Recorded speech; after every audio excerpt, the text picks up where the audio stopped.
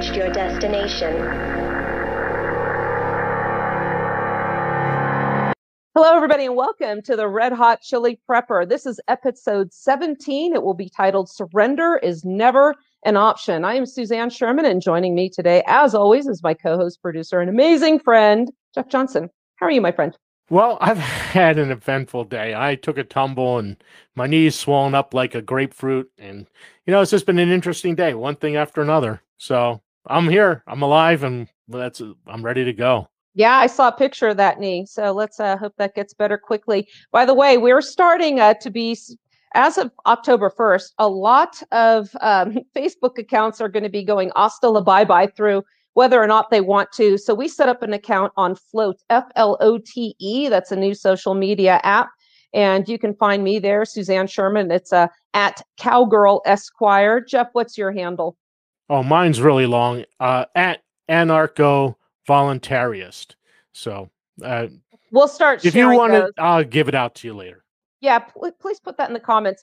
For now, you can still find us on Facebook, facebook.com/The Red Hot Chili Prepper, PolitiPrep Podcasts, and the Wasatch Report if you have any curiosity whatsoever as to our social policy, political points of view. PolitiPrep Podcasts also has a fan page. And if you can't listen live, it's fun if you do, because then you can weigh in and share some comments. You can also hear the podcast, the recorded version on Anchor FM, on their Google Podcasts, Spotify, Apple. I think the Red Hot Chili Peppers on 7 on Apple, including Apple. Please like, share, rate on those apps. That will direct more traffic to us.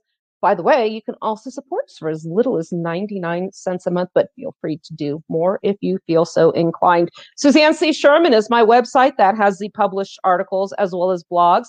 Please subscribe to my email list and we will keep you informed as to, I know the Wasatch Report's going to be going away, that page, on October 1st. So keep informed, keep in touch by going on that website. There's also on the homepage a donate button if you want to help support our endeavors there. So let's get rolling with the show. Last episode, we discussed personal security and the new normal of the days of social unrest.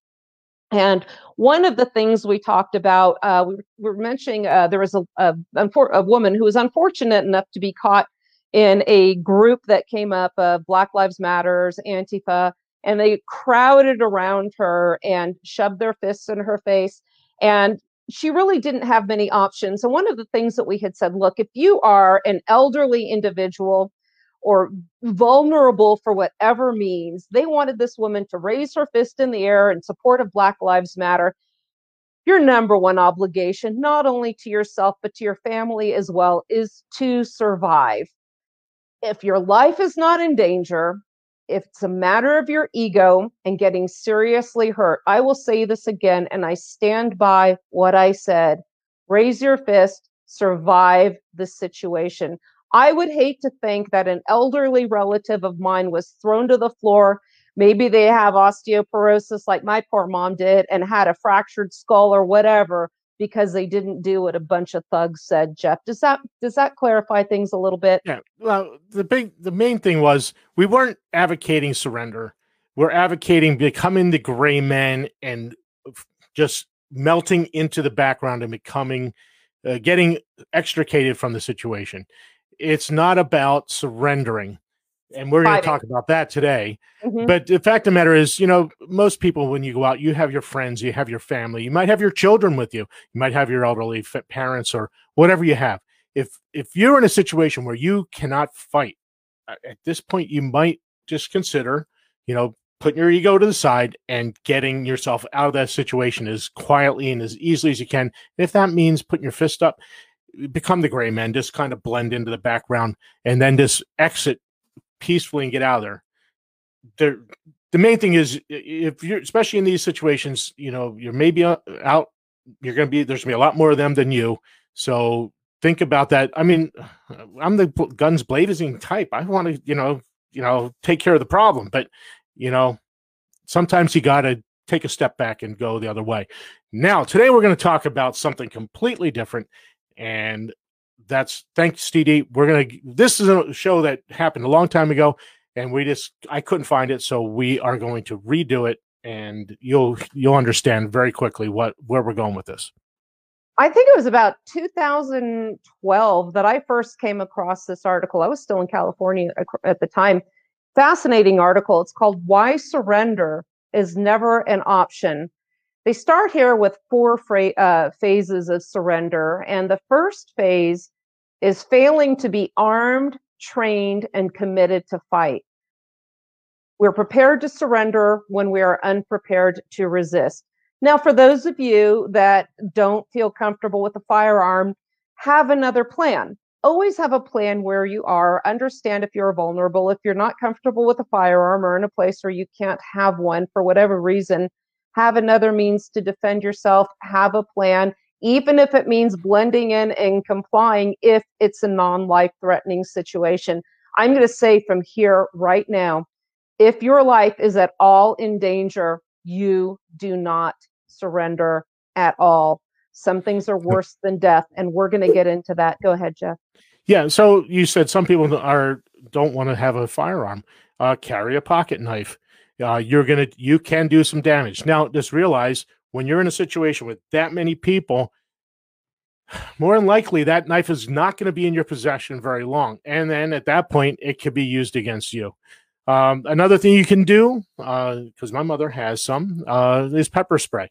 Now, pepper spray has its limitations. It is uncomfortable, but I have been in my job. I have had pepper spray applied to me, and I'm going to tell you right up front, it sucks. It's awful. I've had tear gas applied to me. It sucks. It's awful. But the fact of the matter is, we do that because then we can prove that we can fight through it. And if you apply it to somebody, they can fight through it. And that pepper spray might make them a little bit more angry and more aggressive. Just be aware that it does work. It's painful, but I learned I was fighting through it. So if your life depends on it, you can go through these things and you can continue to fight and move on. So. Thank you. Second phase, surrendering is failing to be alert. Don't we talk about this all the time, Jeff? Situational awareness. You must be able to see trouble coming so you can respond. So the warning may be less than a second, but it will be there and it must be recognized and acted upon immediately. Something that happens when you're in a truly dire situation. And I don't mean just dire that it's life-threatening, but as a former equestrian who did 3-day eventing, I've had many crashes on horses while jumping. And it's amazing how time slows down as you're on your way, your departure from the saddle to meet the ground. All the thoughts and possibilities go through your head. And the same thing happens when you're in a threatening situation. I'm going to share something, a personal experience with you later on. So go ahead. Yeah. So number 2, we talk about situational awareness. Now we'll go back to this video that we were talking about in the last show. So she's sitting there. Had anybody in that restaurant been situationally aware, perhaps someone had to lock the door at the very beginning and kept the people out. But obviously there was a whole room full of people that were not situationally aware. And those people ended up in the restaurant, creating a situation where, quite honestly, we said last week that these people already committed the crime of assault. They just didn't commit the crime of battery at that point. I have a hard time thinking this woman wasn't touched. Did you also see that video of these people dining out with a baby in a high chair?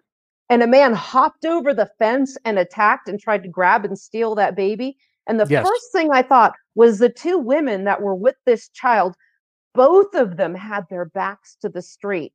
One thing when you're with more than one person, first of all, if you're in a situation like that, never have your back just to the street so you can't see what's going on. And if there are 2 of you, one can face the restaurant and keep, an eye on the people inside. The other can keep track of the people on the street. And like you said, Jeff, when we talk about the people that were in that diner and that woman that was outside, they should have been able to hear the commotion and the people coming down the street. You will have some time to respond. Go ahead.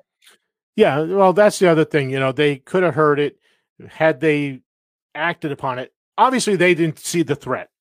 They underestimated what they were facing. And you remember we discussed that as far as Mother Nature. People always underestimate the danger from things, whether it's a hurricane or a tornado or a fire or whatever it is. People always underestimate the danger or overestimate their abilities. So, and again, in this situation, operational and personal security, you need to be aware of what's going on and understand your limitations. So in this case, we're going to go back and I'm going to say that I have my elderly mother with me out to dinner, and this happens. If I'm not aware of this, now I'm putting her at danger as well. So it's very important that you're aware of your surrounding, what's going on. You're hearing what's going on. And sometimes that's hard, but you got to work at doing that. Phase 3, surrender is giving up your weapons. Jeff, if you're in a precarious situation and somebody says they're going to kill you or hurt your mom unless you hand over your gun, what do you do? I'm handing them over in one bullet at a time. They're going to catch a bunch of bullets. They may get my firearm and I may die, but I'm going to go out and I'm going to take as many of those people with me. Once it becomes an obvious threat to life and safety, it's all bets off. I'm not holding back until I've eliminated the threats. You know, and this was the thing too with Kyle Rittenhouse. He did manage to keep control of his gun, but only because he shot the person that was trying to take it. And one of the things I've been saying, and I think we discussed this as well, Jeff, was if you're going to take a long gun out in an area where you know there's going to be some conflict and contention and possibly contact, you better know how to retain your weapon, because sometimes lethal force might not be justified. And we see that he's facing some murder charges and assorted other felonies. Go ahead. Can I go a few years? It's been a number of years now. I was at the Sportsman Show in Harrisburg, Pennsylvania. It's one of the biggest sportsman show in the United States. It's a 1-week event, and I was working a booth for an organization, and I'm not going to bring the organization into it today, but there was it's open carry is permitted in Pennsylvania. A guy was open carrying, and I was standing there speaking with him, and I know he's open carrying, so I look to see what he's carrying, and I go, excuse me, sir, the retention on your firearm is open and your gun is not secured. And he goes, oh, I carry it that way I can get it out quicker. And I was like, okay, folks, if you carry a firearm with retention that's open, you're going to lose that firearm when you don't want to lose it. So use your retention. It's there for a reason. And I have retention holsters, and I use them every time because I don't want someone getting my firearm. And here's the thing. If that guy had practice with his holster, obviously he's never practiced with his holster, get out on the range and don't have it loaded. Just stand there, unholster it, press out into a shooting stance, then holster it.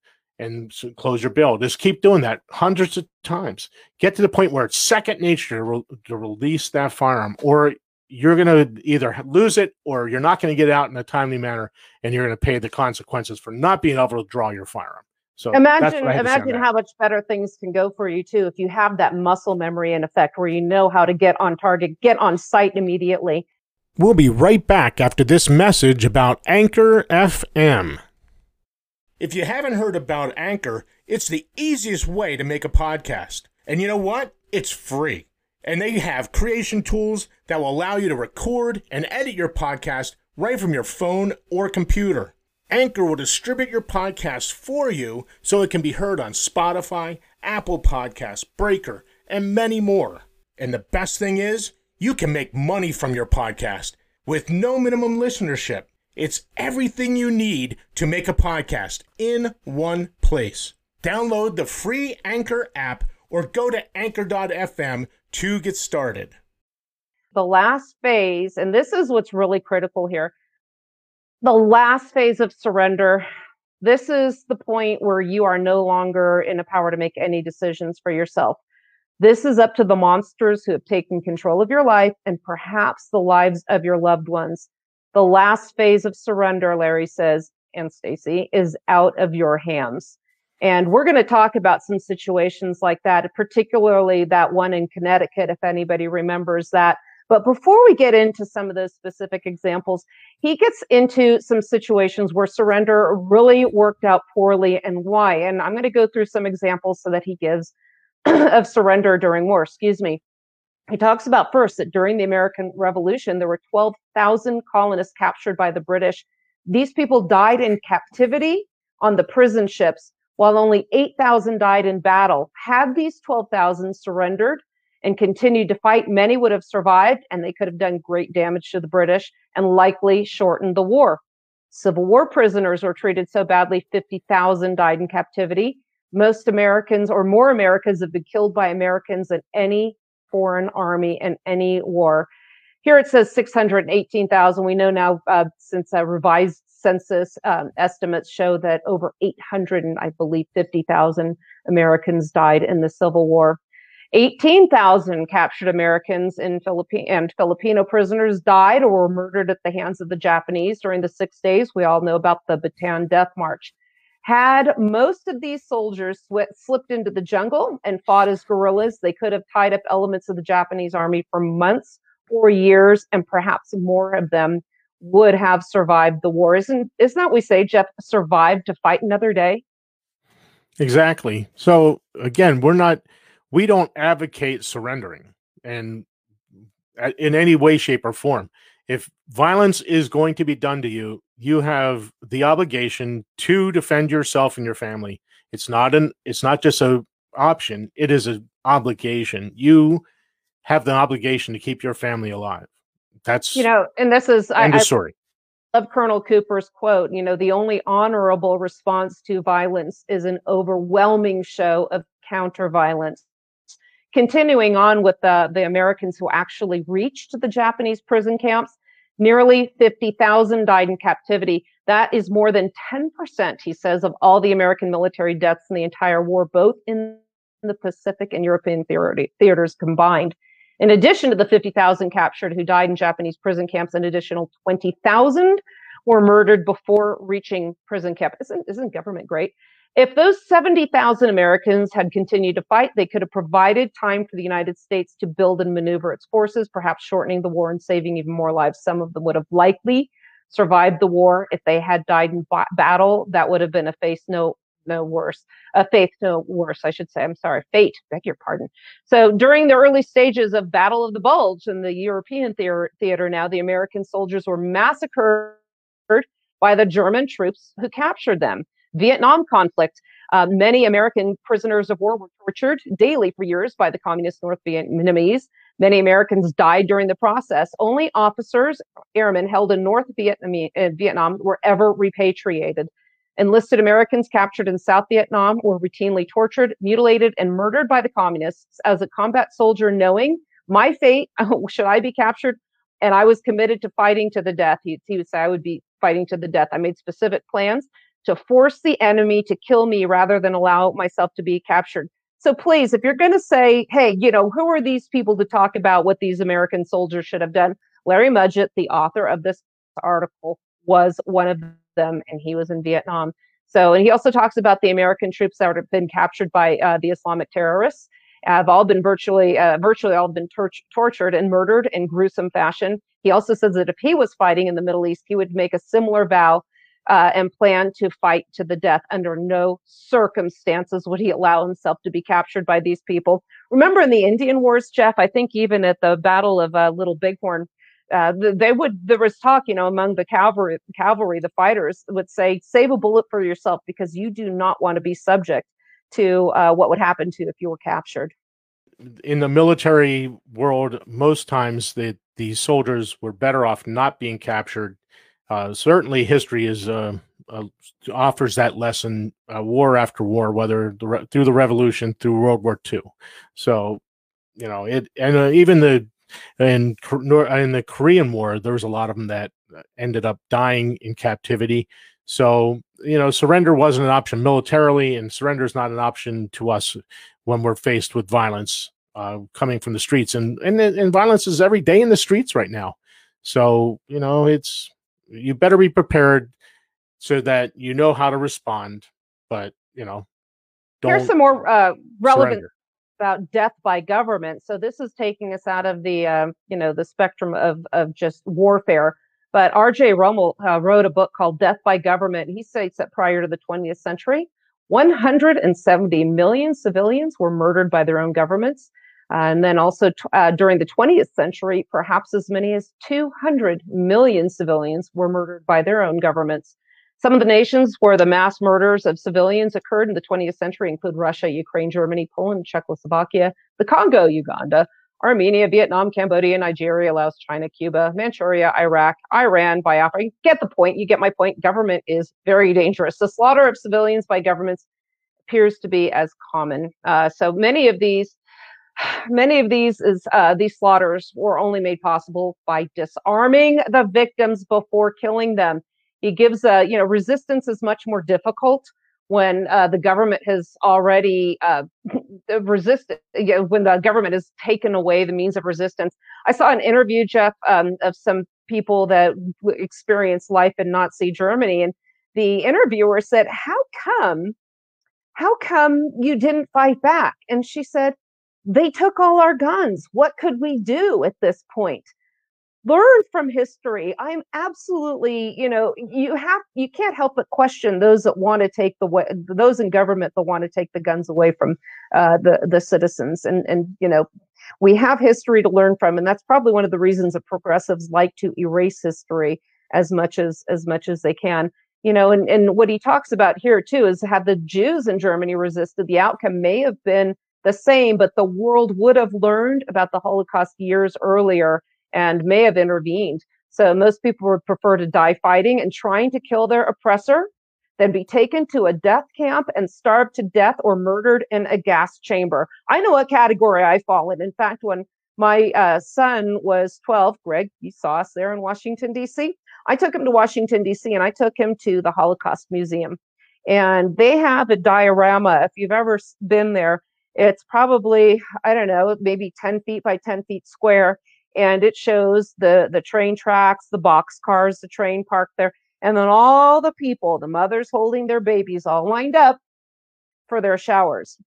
I told my son, just so you know, that will never, ever be us. We lived in California at the time, and we had a gate around our house. I said, the fight ends for me inside these gates. I will never, ever be taken to anything like that. People should learn and understand that would never work well for them. Thoughts, Jeff?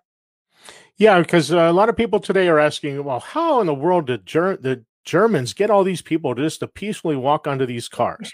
Well, just look around at all your friends and neighbors that are putting a mask on, willing to take that vaccine when it's forced upon them. It's the same thing, the same mentality. Oh, it's just. It all just started out as that little yellow star on their jackets. And it's just started out as that little mask on your face. We see the same thing today. People are so willing to just accept what government says and not resist the tyranny. So, we're seeing it live now. So there you go. One of the reasons people don't like, individuals like us, Jeff, is we notice this incrementalism, as do the people that are watching this show and follow us. A lot of people are just blind to this. They're blindly trusting their government. They don't see this great reset and what's actually planned for us. I think we look farther out into the future. Well, it's just, two weeks to flatten the curve. Well, just wear your masks. Well, Herr Fauci has said now you're not going to be allowed to go back to the movies until a year after the vaccination is distributed. President Trump today is saying that the military is going to aid in the distribution of the vaccine available to those who are interested in taking it. Well, what if you're not? We'll be right back to the discussion right after this about Roxanne, the music provider for the Wasatch Report.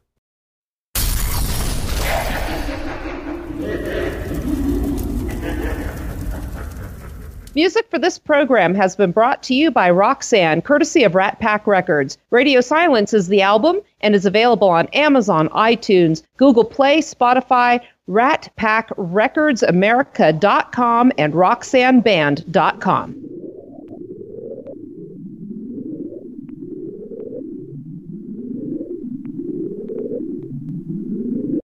So let me continue on with this a little bit. So surrendering to criminals. And this is the part that really stood out. I'm going to share a story that they get into in this article. I think what really convinced me was to become armed, because it wasn't until actually 2010 that I became a firearms owner. And I watched with horror about the family, remember in Connecticut, where it was a father, the wife, and two beautiful young girls. And actually, they talk about it here, where they complied. There was it was a doctor and his family. They complied. There were two home invaders. They met every demand of the home invasion robbers, to whom they surrendered. Even the mother and one of the daughters went into a vehicle, went to the ATM, and came back. It turned out, if I remember correctly, the gun was either not a real gun, it was a BB gun, it was something other than the lethal weapon they assumed it was. How did it work out for them? They did everything they were supposed to. Well, the doctor's wife and the daughters were tortured, raped, and doused with gasoline and burned alive. This didn't work out for them. So imagine being the survivor for that, and imagine, questioning yourself as a man, why he did nothing, why he was incapable of defending his family, why he told his family to comply. And it did not work out well for them. We also talked about a story. Well, the first one he talks about in this is the Onion Field murder. I think you're familiar with that one, Jeff. This was, even though this was in 1963, this was a very famous story that came out of California, where two LAPD officers were taken prisoner, and the officers submitted to capture, and they gave up their weapons. What did we say earlier? Don't do that. They were driven out to an onion field outside of Bakersfield, and one officer was murdered while the other managed to escape in a hail of gunfire. The surviving officer suffered a serious psychological case, having been unable to save his partner. And as a result of this incident, the LAPD policy became, you will fight no matter how bad things are. Also, you will never surrender your weapons or yourself to a criminal. We also talked about a case on and it's mentioned here. There was a record store in Utah. I believe there were two teenagers running this record store. Seems like a nice, safe job, if you're a teenager, and a way to earn a little bit of extra money. There's a book about this store about this story if you're not aware of it, and maybe we can find that link.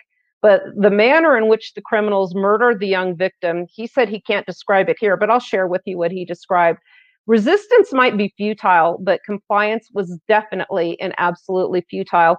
I don't know, Jeff, were you listening to that show when we did that on the other network when I had Larry on? If you didn't, here's what happened.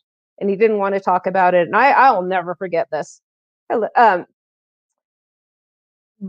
Before they left, these kids were tied up and they were told to drink this blue liquid. It's a medicine, and we know you're stressed, and this will just put you to sleep, and then we'll be gone.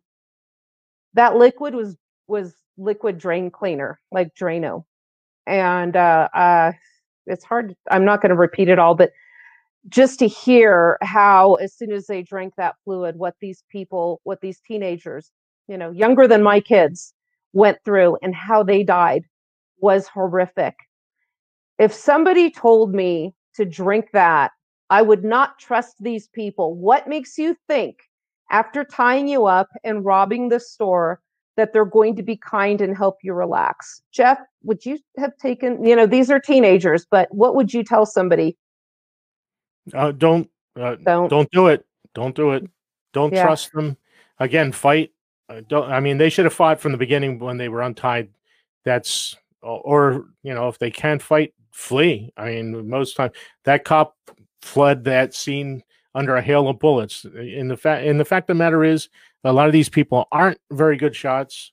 Then they talked about also John Lott, and he talks about the relationship between guns and crimes. John Lott's very well known with his regards to discussions on firearms and self-defense and firearms laws as well. He has a book called More Guns, Less Crime.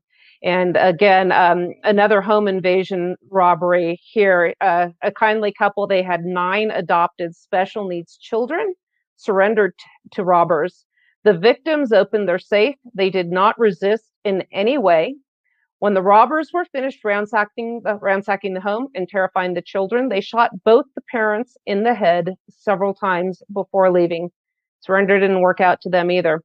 So handing over your life by surrendering to someone who's in the process of committing a violent crime against you is a form of suicide. Some survive, some may not. The monster gets to decide for you.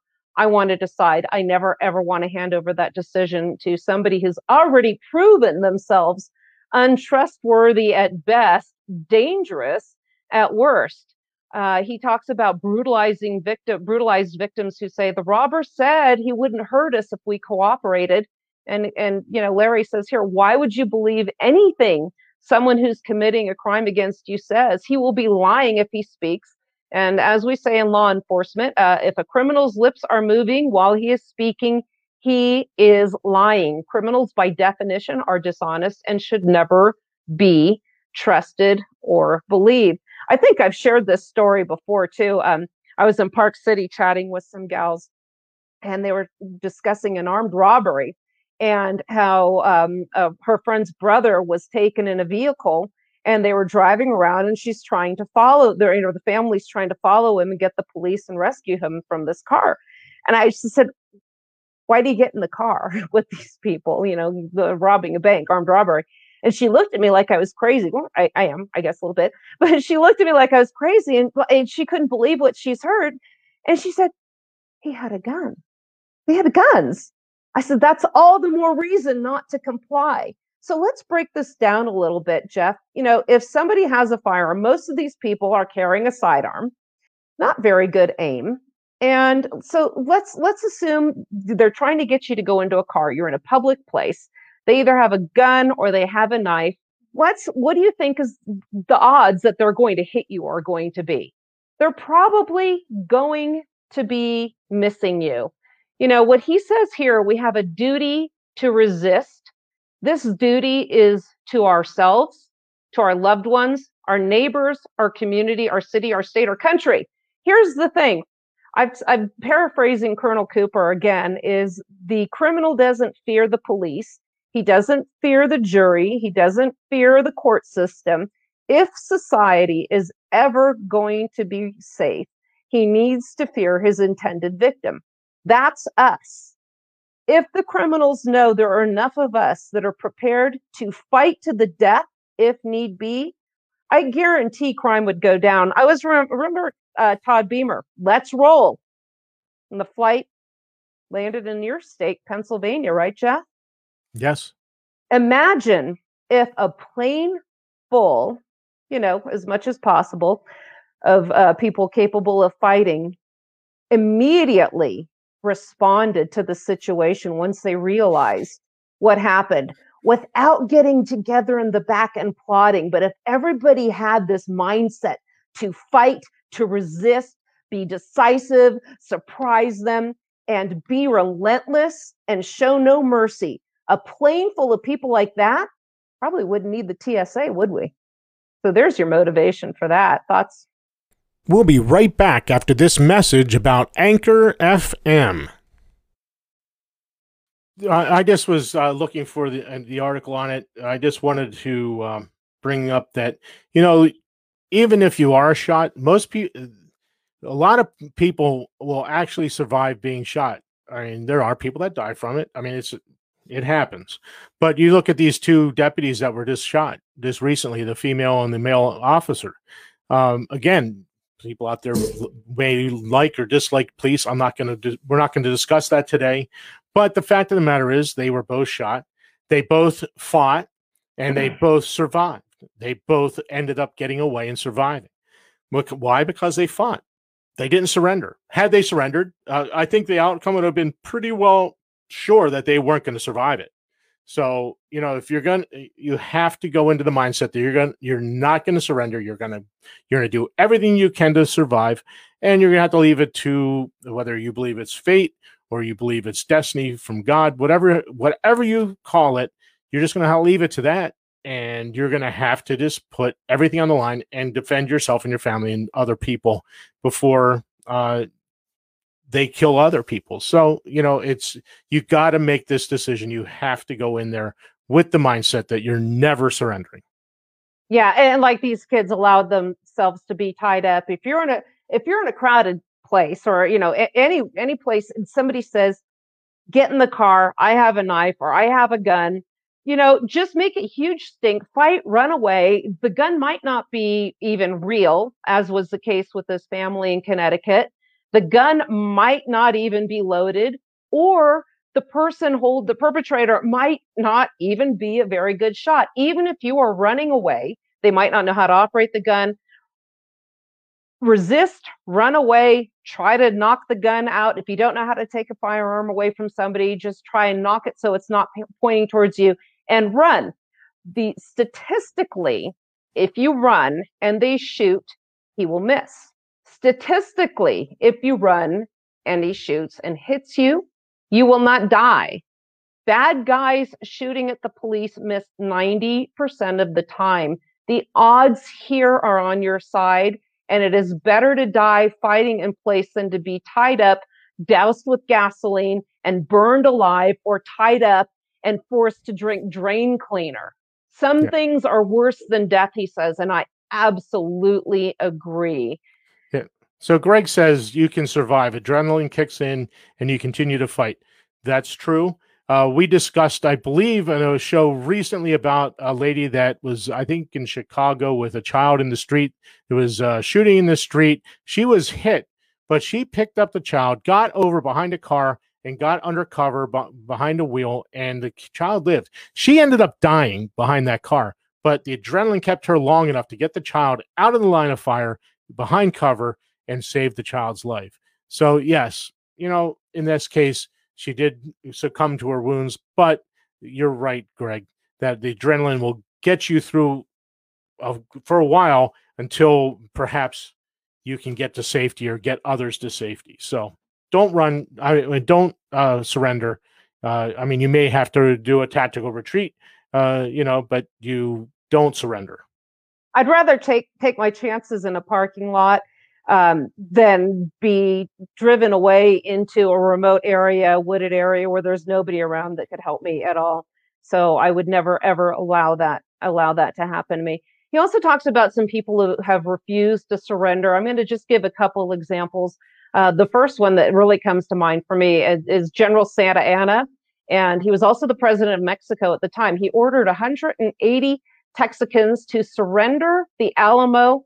Colonel Travis answered with a cannon shot and a rebel yell. Eventually, General Santa Anna was able to build his troop strength to 10,000.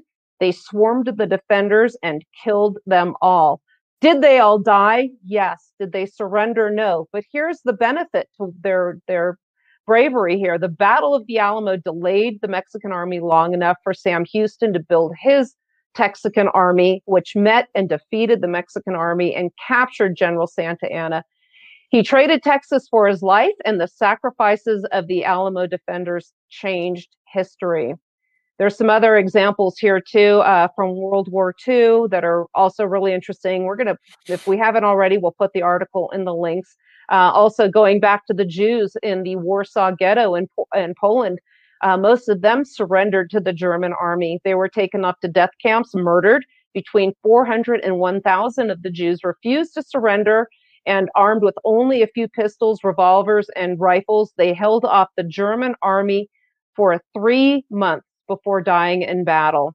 Also, the 101st Airborne in the Battle of the Bulge was surrounded by the German army and ordered to surrender. I think we all know that faced with overwhelming odds, the commanding army replied to the response to surrender, nuts. The Americans refused to surrender and stopped the Germans' advance. So most of the American troops survived. September 2nd, 2011, 40 armed criminals took over and robbed a train in India. Some of the robbers had guns, others used knives and clubs. When they began to disrobe an 18-year-old girl for the purpose of gang raping her, one of the passengers decided to fight. He was a 35-year-old retired Gurkha soldier. He drew his knife and attacked the 40 robbers. One guy, he killed three and wounded 8 more despite being wounded in this 20-minute fight. The remaining criminals fled for their lives, leaving their stolen loot and 11 comrades dead or wounded on the floor of the train. So, sometimes you can overcome what seems to be insurmountable odds. How do you summon the courage to fight such odds? This man on the train utilized the principles of, oh, look at this. I forgot he even wrote this.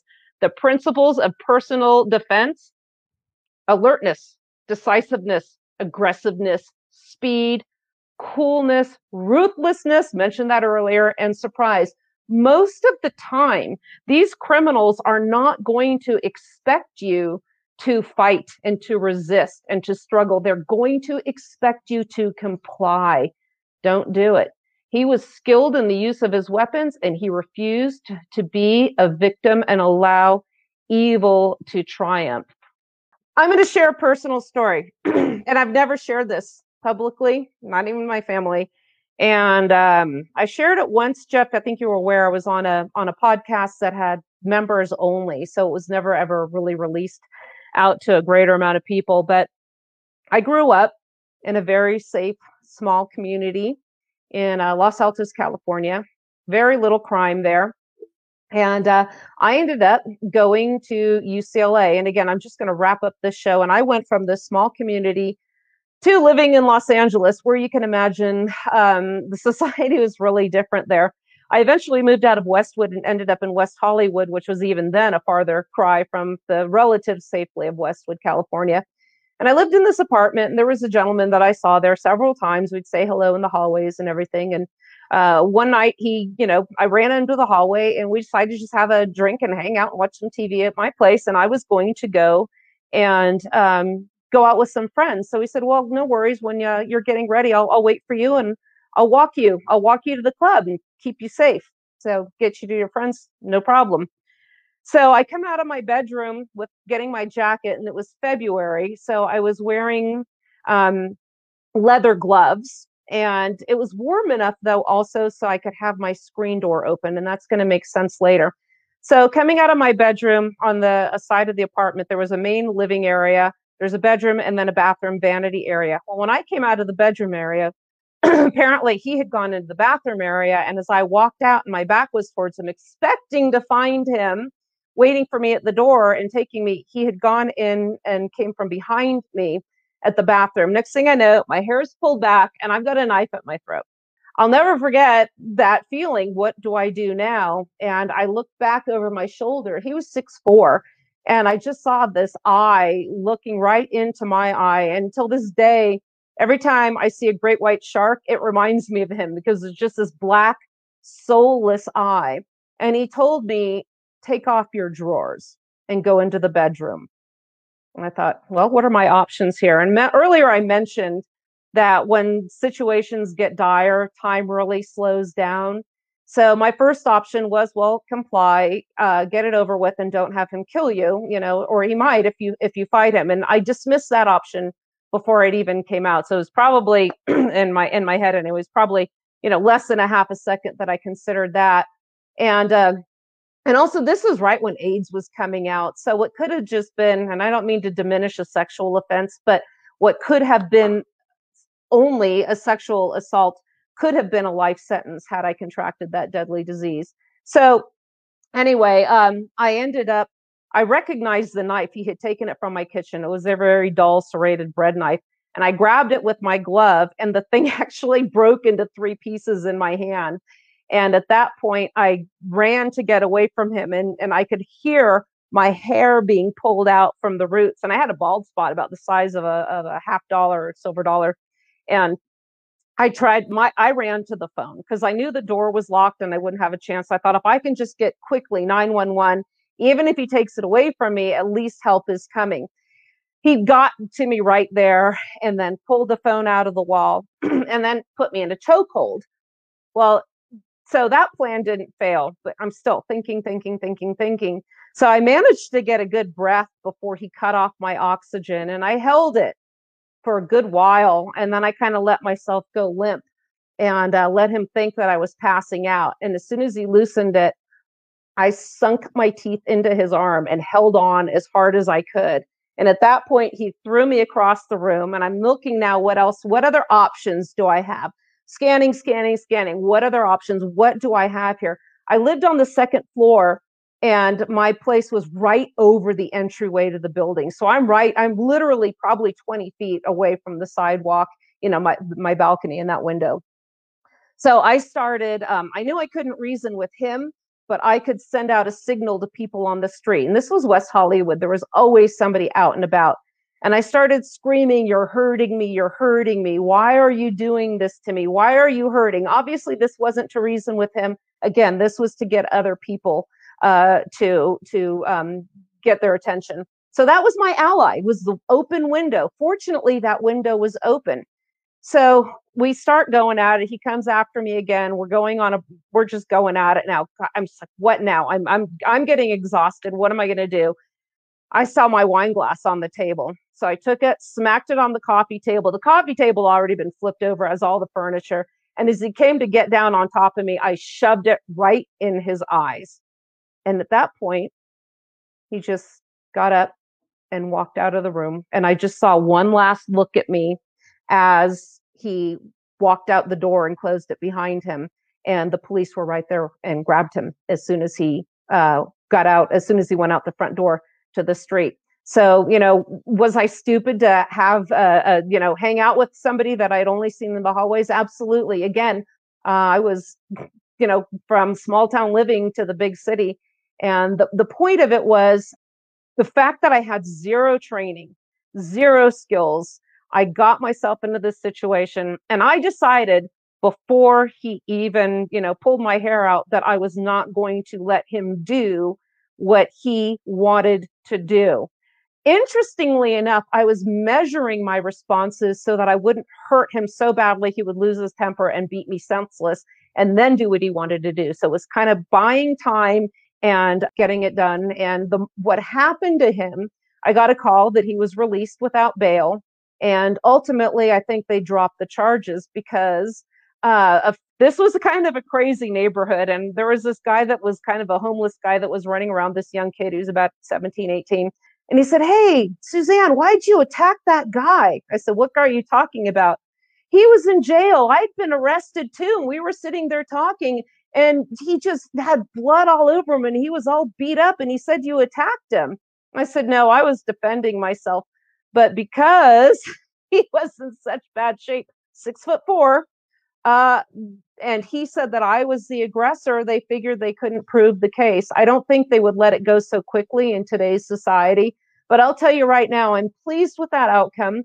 I would rather have him, spend no time in jail with me, rather than him going to jail with evidence they could have collected from a rape kit.